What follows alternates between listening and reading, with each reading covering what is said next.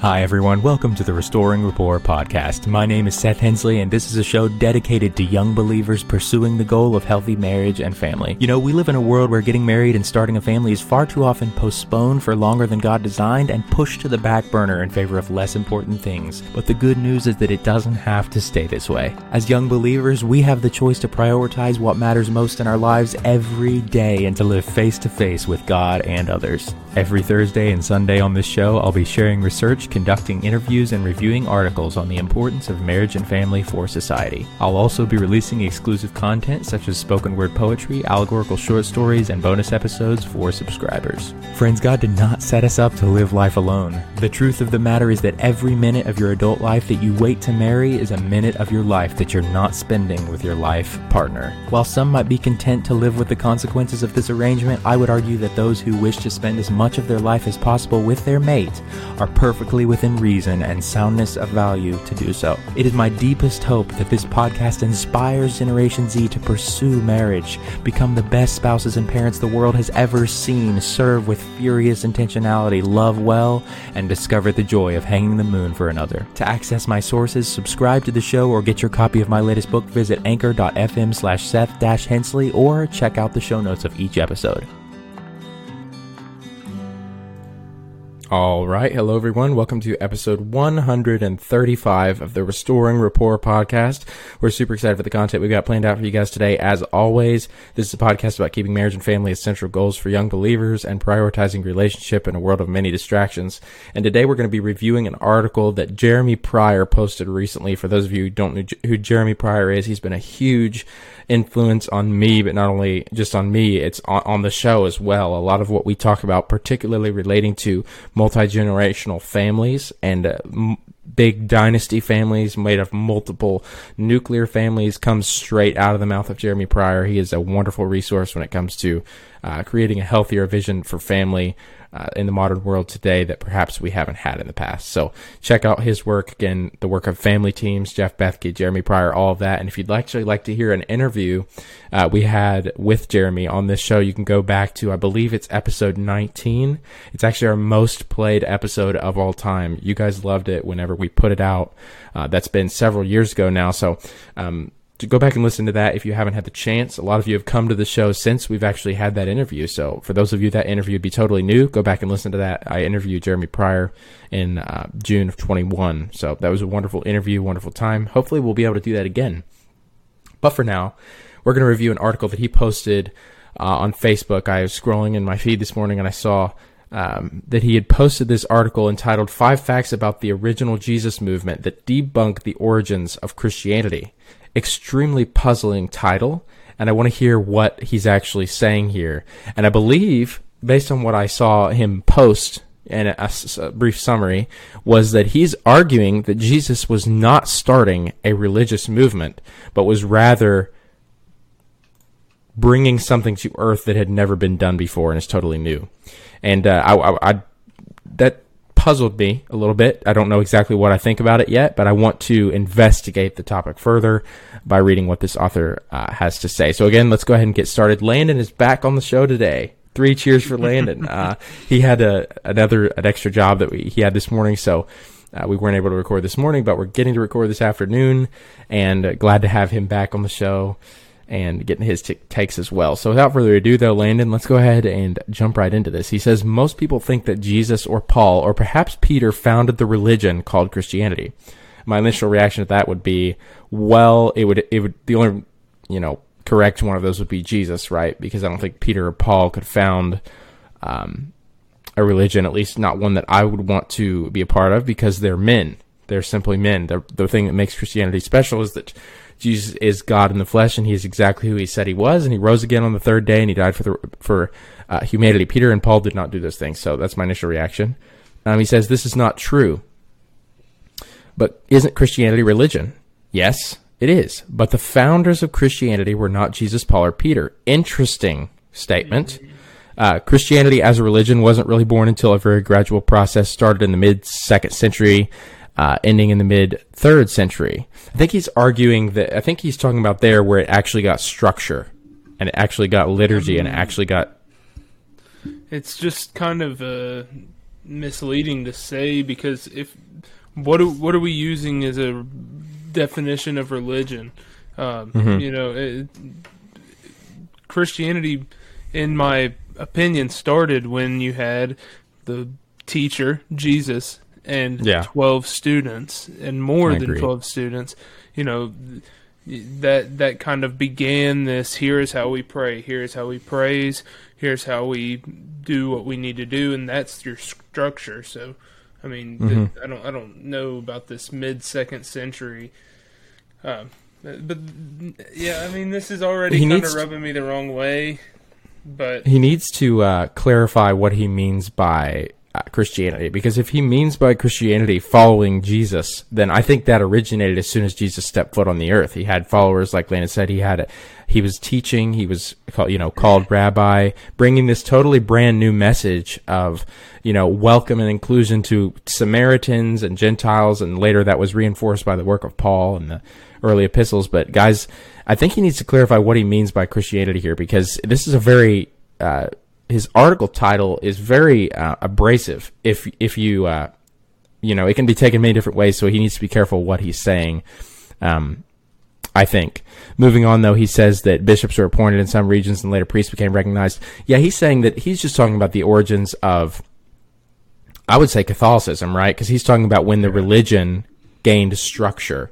And I think he's going to argue that it was a movement instead of a religion initially, because he had followers, he had apostles, right? But he did not have, clergy and laity type of deal. But it sounds to me like he's just going to kind of lay into more traditional Christian history, and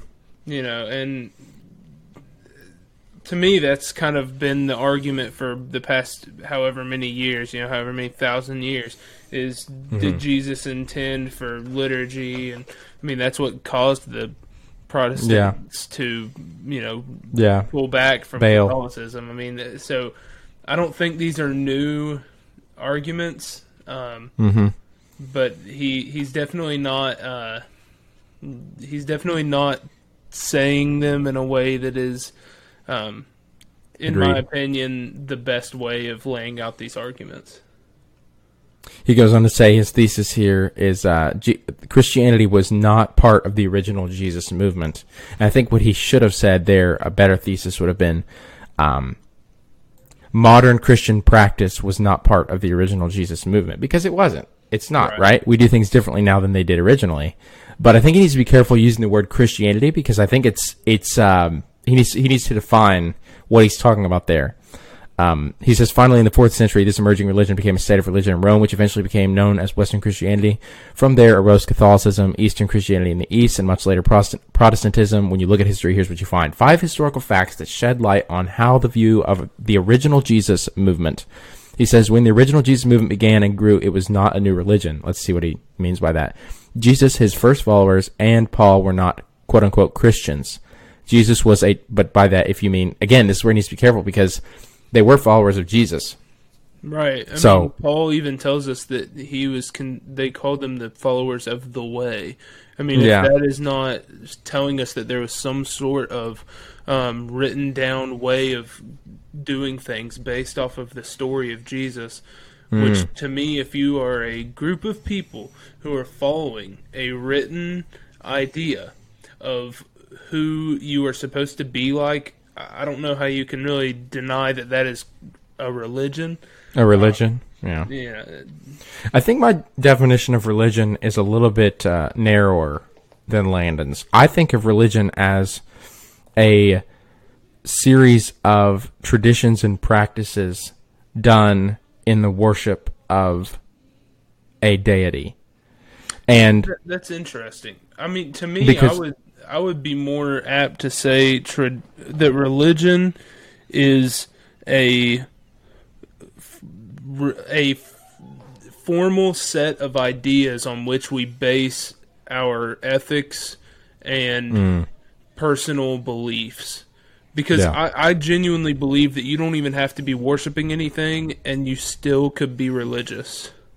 Hi guys, this is just a quick reminder that you can use the link in the show notes to send me a voice message with a comment or a question. Yeah. For instance, if you are an atheist, I know religious atheists. They follow atheism to a religion. So I don't know if I could really put a definition that only pertained to people who worship something. Yeah. And here's where I get a little bit, of a reaction to reading this article. He really needs to clarify what he means by religion and what he means by Christianity, providing a very clear set of definitions for that. Because again, you've got me and Landon here. If he's just saying, the original Jesus movement did not involve the liturgical practices that we have in modern denominations today, then I totally agree with him. But if he's saying that the original Jesus movement was not founded by a God who wanted reconciliation with his people and to be worshipped, I think that's heretical. Right.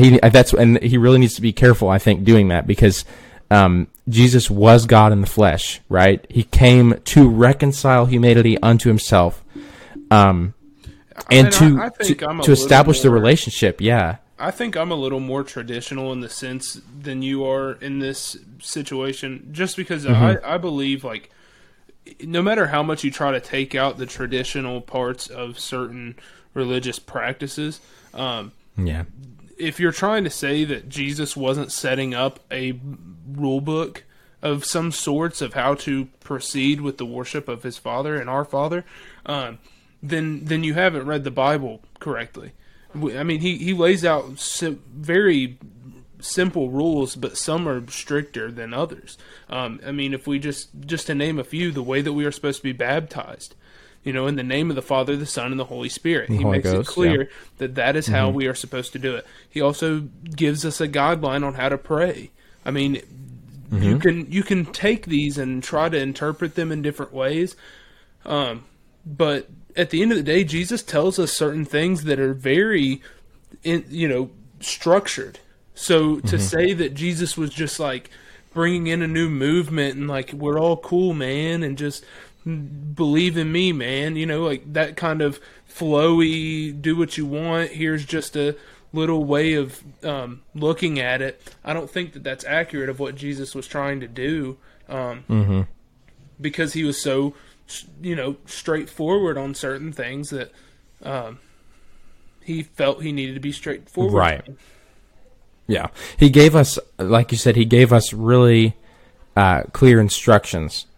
To use your baptism example, though, I think a lot of denominations will take those instructions and expound upon them and add additional rules. For example, you're baptized. Well, if you didn't get baptized by the Southern Baptist Convention, then we do not acknowledge your baptism, and you must therefore come into our denomination, get a new baptism in order for it to be legitimate. And that's kind of where I get into when I say I don't like modern liturgical structure around services. It's that kind of thing. It's the kind of thing that takes something Jesus said, which is what we need to be doing, and adds to it additional rules and requirements that Jesus did not discuss, and makes it so that anybody who's not in your quote-unquote sect or group is kind of us and them. They're outsiders. They might be real believers, but they're not the real, chosen people of God. They're not going to be, that kind of thing. There's that argument thrown around a lot of the time. And I think that the better thesis for this would be what, as you were saying, a modern liturgical setting is not what Jesus intended. But to say that he didn't intend any liturgical setting at all, I mean, he laid it out for us. There are things that we have to stay in the bounds of based off of what Jesus actually said. Yeah, I agree. He gave us a model. He gave us things to do. Those are things we need to do. It's when you start adding or demanding that people do it in this specific way that I think we get into error of man and error of tradition and that kind of thing. Number 2, he says the way they taught was not technically a religious way. That I would actually disagree with because of what Landon just said. They gave you practices. But again, it goes back to what he means by religious, because if he means practices, if he means like spiritual disciplines, Jesus talked about those all the time. Those are discussed in Scripture all the time. But if he means like, when you think of the word religion, you think of attending a sacred space, conducting sacred rituals. There's clergy giving you reading from Scripture, giving you maybe an oration or a sermon, telling you kind of what to think, that kind of thing, I think he's right.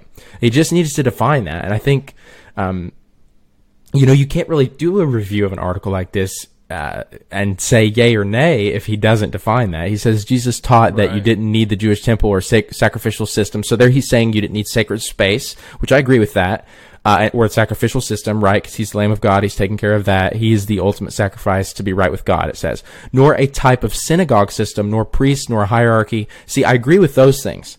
But when it gets into the issues of what Landon was talking about, when Jesus said basically, I am the way and the truth and the life, no one comes to the Father except through me, that's a boundary, right? That's a certain set of rules that you have to adopt if you want to believe in Jesus as, who he said he was, which is God. Right, and I think that, and this is my interpretation of Scripture, so it is not something that I would bring up as a, doctrinal belief that everyone needs to follow. But for me, when Jesus tells us narrow is the way, I think he was also talking about this tightrope walk that we have to follow when it comes to following certain doctrine. Saying we don't need a specific place, we don't need priests, we don't need the whole law of Moses, we don't need these things, does not mean that we don't need anything. And I think that is kind of what Jesus's message was about, is yes, this side of the religion, we can start to expand without all of these barriers, but there are still wider barriers. It isn't, well, Jesus said we didn't need priests, so therefore everyone's going to heaven if you're a good person. You know what I mean? Right. He still has barriers, and you have to quite a jump. You have to find that tightrope walk to where you're not going too far out of the left field, and then again, we don't rebound back into a time where you have to go to the temple and sacrifice, and you have to find that middle ground. And I mean, it's not like priests are not discussed in Scripture. We are the royal priesthood now. Paul talks about that. Us being, when you enter into a relationship with God through Jesus, you are, under the priesthood of Christ. I forget what the exact language is, but it's discussed in Scripture. So a priest is not like an unscriptural concept. Right. It's discussed in Scripture all the time. I think his point here that Jesus was not coming to establish a physical, tangible version of that is correct. But I mean, I think he needs to balance out his view with, Jesus did establish a new priesthood, right? And, I would argue that's spiritual. Yeah. He made it clear when he was talking to the disciples that he's here to build a church. What do we think that meant? I mean, that's where I believe that if you aren't very careful about how he is saying that it is not a new religion, you do venture off into heresy if you're not careful. Because Jesus said, upon this rock I will build my church, and the powers of hell will not prevail against it. Stand against it. Yeah. So if you are just going to ignore that Jesus said that he is here to build a church, then you're starting to venture off into heresy, in my opinion. Yeah, I think so too. I think anything Jesus says, you cannot, if you're a follower of Jesus, you can't just discount, you can't ignore that. I mean, it has to be, you have to believe what he says. That's the foundation of the whole Christianity. What Jesus said was accurate, unquestionable, right in every way. Hi guys, I want to take a quick break and tell you about an opportunity that you guys have as listeners to become subscribers of this podcast. Now, in order to become a sub, all you have to do is follow the subscribe link in the show notes found in the description of each episode. Now, when you subscribe, you'll get access to exclusive material, including additional interviews, all of my spoken word poetry pieces, all of my dramatized allegorical short stories, and even more of my article readings, okay? So lots of content will be available to you that won't be available to anyone else. Subscribing to the show only costs $5 a month, which is less than most people spend on their lunch at work every day, okay? So you won't even notice it disappearing from your bank account. If you enjoy listening to the show and you're looking for an opportunity to financially support the content you care about, this is your chance, okay? Follow the link in the show notes to become a sub. Thank you so much for choosing this show to listen to. And now, without further ado, let's get back to the episode. So, you just have to do your best to understand it and follow exactly what he said. I mean, that's really all there is to it. His number 3 is, true Judaism, per the original Jesus movement, was to be a way of life based on love. Yeah. A love that is extended to all enemies. This way of life breaks down the barriers of Jew and Gentile, slave and free, male and female. That's Paul. And no longer uses violent animal or other sacrifices to atone for sins or appease the wrathful God. Jesus taught, this universalist word he's using here comes with a lot of connotations of universal, everybody being saved. He says taught a universal way of life within Judaism, not a new religion. When you venture into this progressive Christianity type, literature, you start to see this language used a lot. That Jesus was all about love. They try to paint a picture of Jesus as if it was just this free love, they recreate Jesus to fall under their own guardrails of a hippie movement from the 1960s. Like, that is what they try to portray Jesus as a lot in these type of writings. And to just say that the whole movement was about love is to completely disregard so many teachings and to really, in my opinion, oversimplify something that was meant to be so much bigger. Yeah, I think that the people you're talking about there, the New Age upstarts and what you termed progressive Christianity people, when they talk about love, I think that they are out of balance as well. And I think the reason why is because their definition of love is complete and total acceptance of anything, even harmful behaviors. And I would draw the distinction between that love and the real love that I believe God was exhibiting in, love your enemies as yourself and God as agape and all this stuff, is there is a specific way of doing life. There is a music God has set the universe to operate in, and you have the choice to either follow that music, right?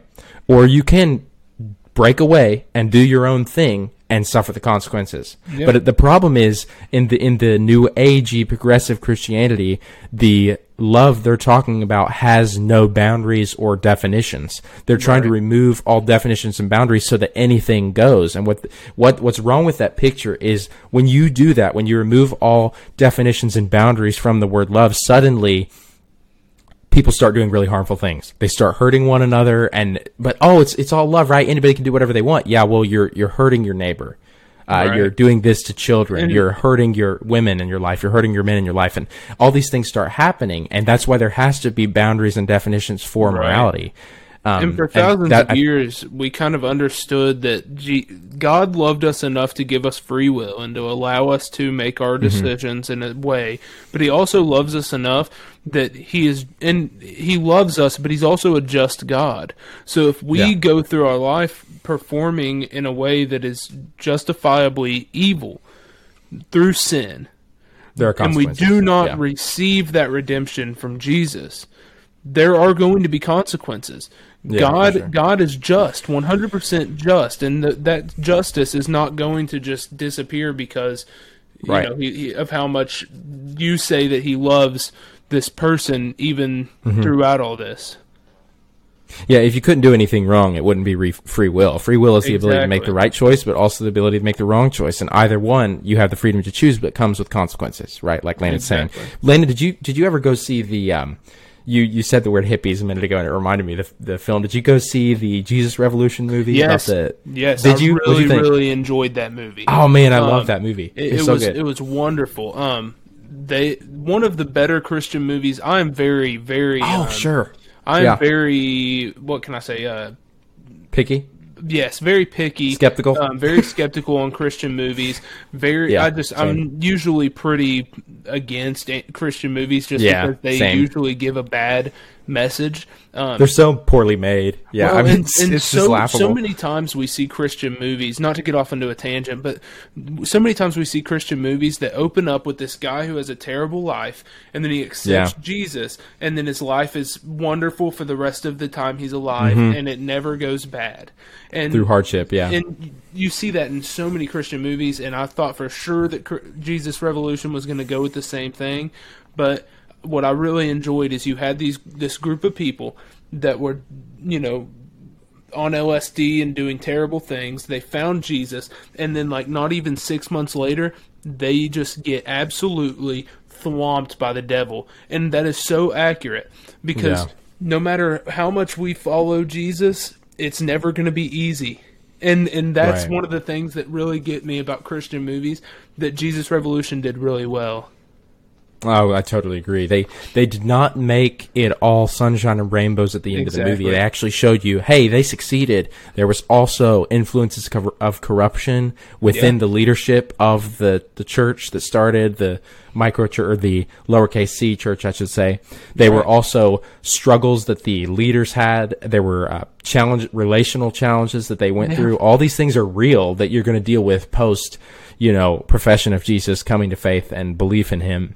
It's not a easy life, easy access pass card to go through life without, problem. Or one of my favorite quotes is from The Shack is, you want the promise of a pain-free life. There isn't one. And that really is Christianity. You want the promise of a pain-free life, no problems at all. And that's not what the gospel promises. That's not what we have in Jesus. What we do have is hope and a God who will enter into the pain of his people as you go through it, right? And he will stand beside you during anything that you go through. That is promised in Scripture. What's not is, like Landon said, just a stroll through the roses. Something I liked about that movie, though, Landon, is they acknowledged what happens when a new upstarted lowercase c denomination church, whatever you want to call it, gets too big.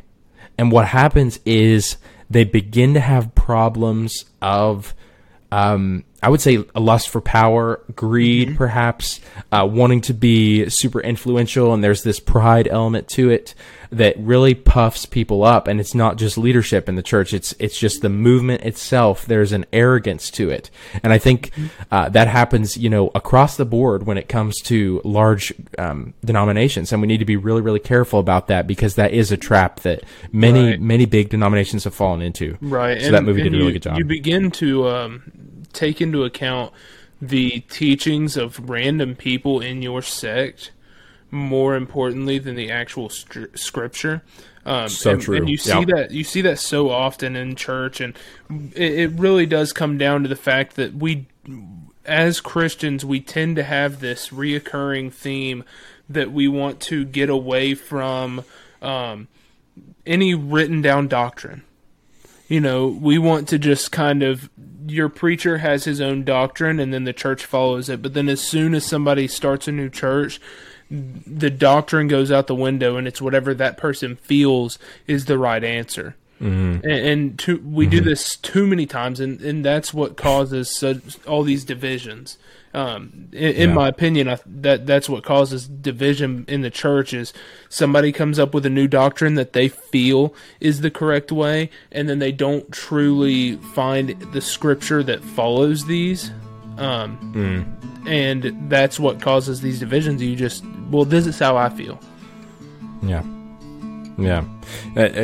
What scares me too is, not scares me, I should say. That's probably a wrong way to say it. But another issue that you can run into is where everyone has access to Scripture now, thanks Gutenberg and the printing press.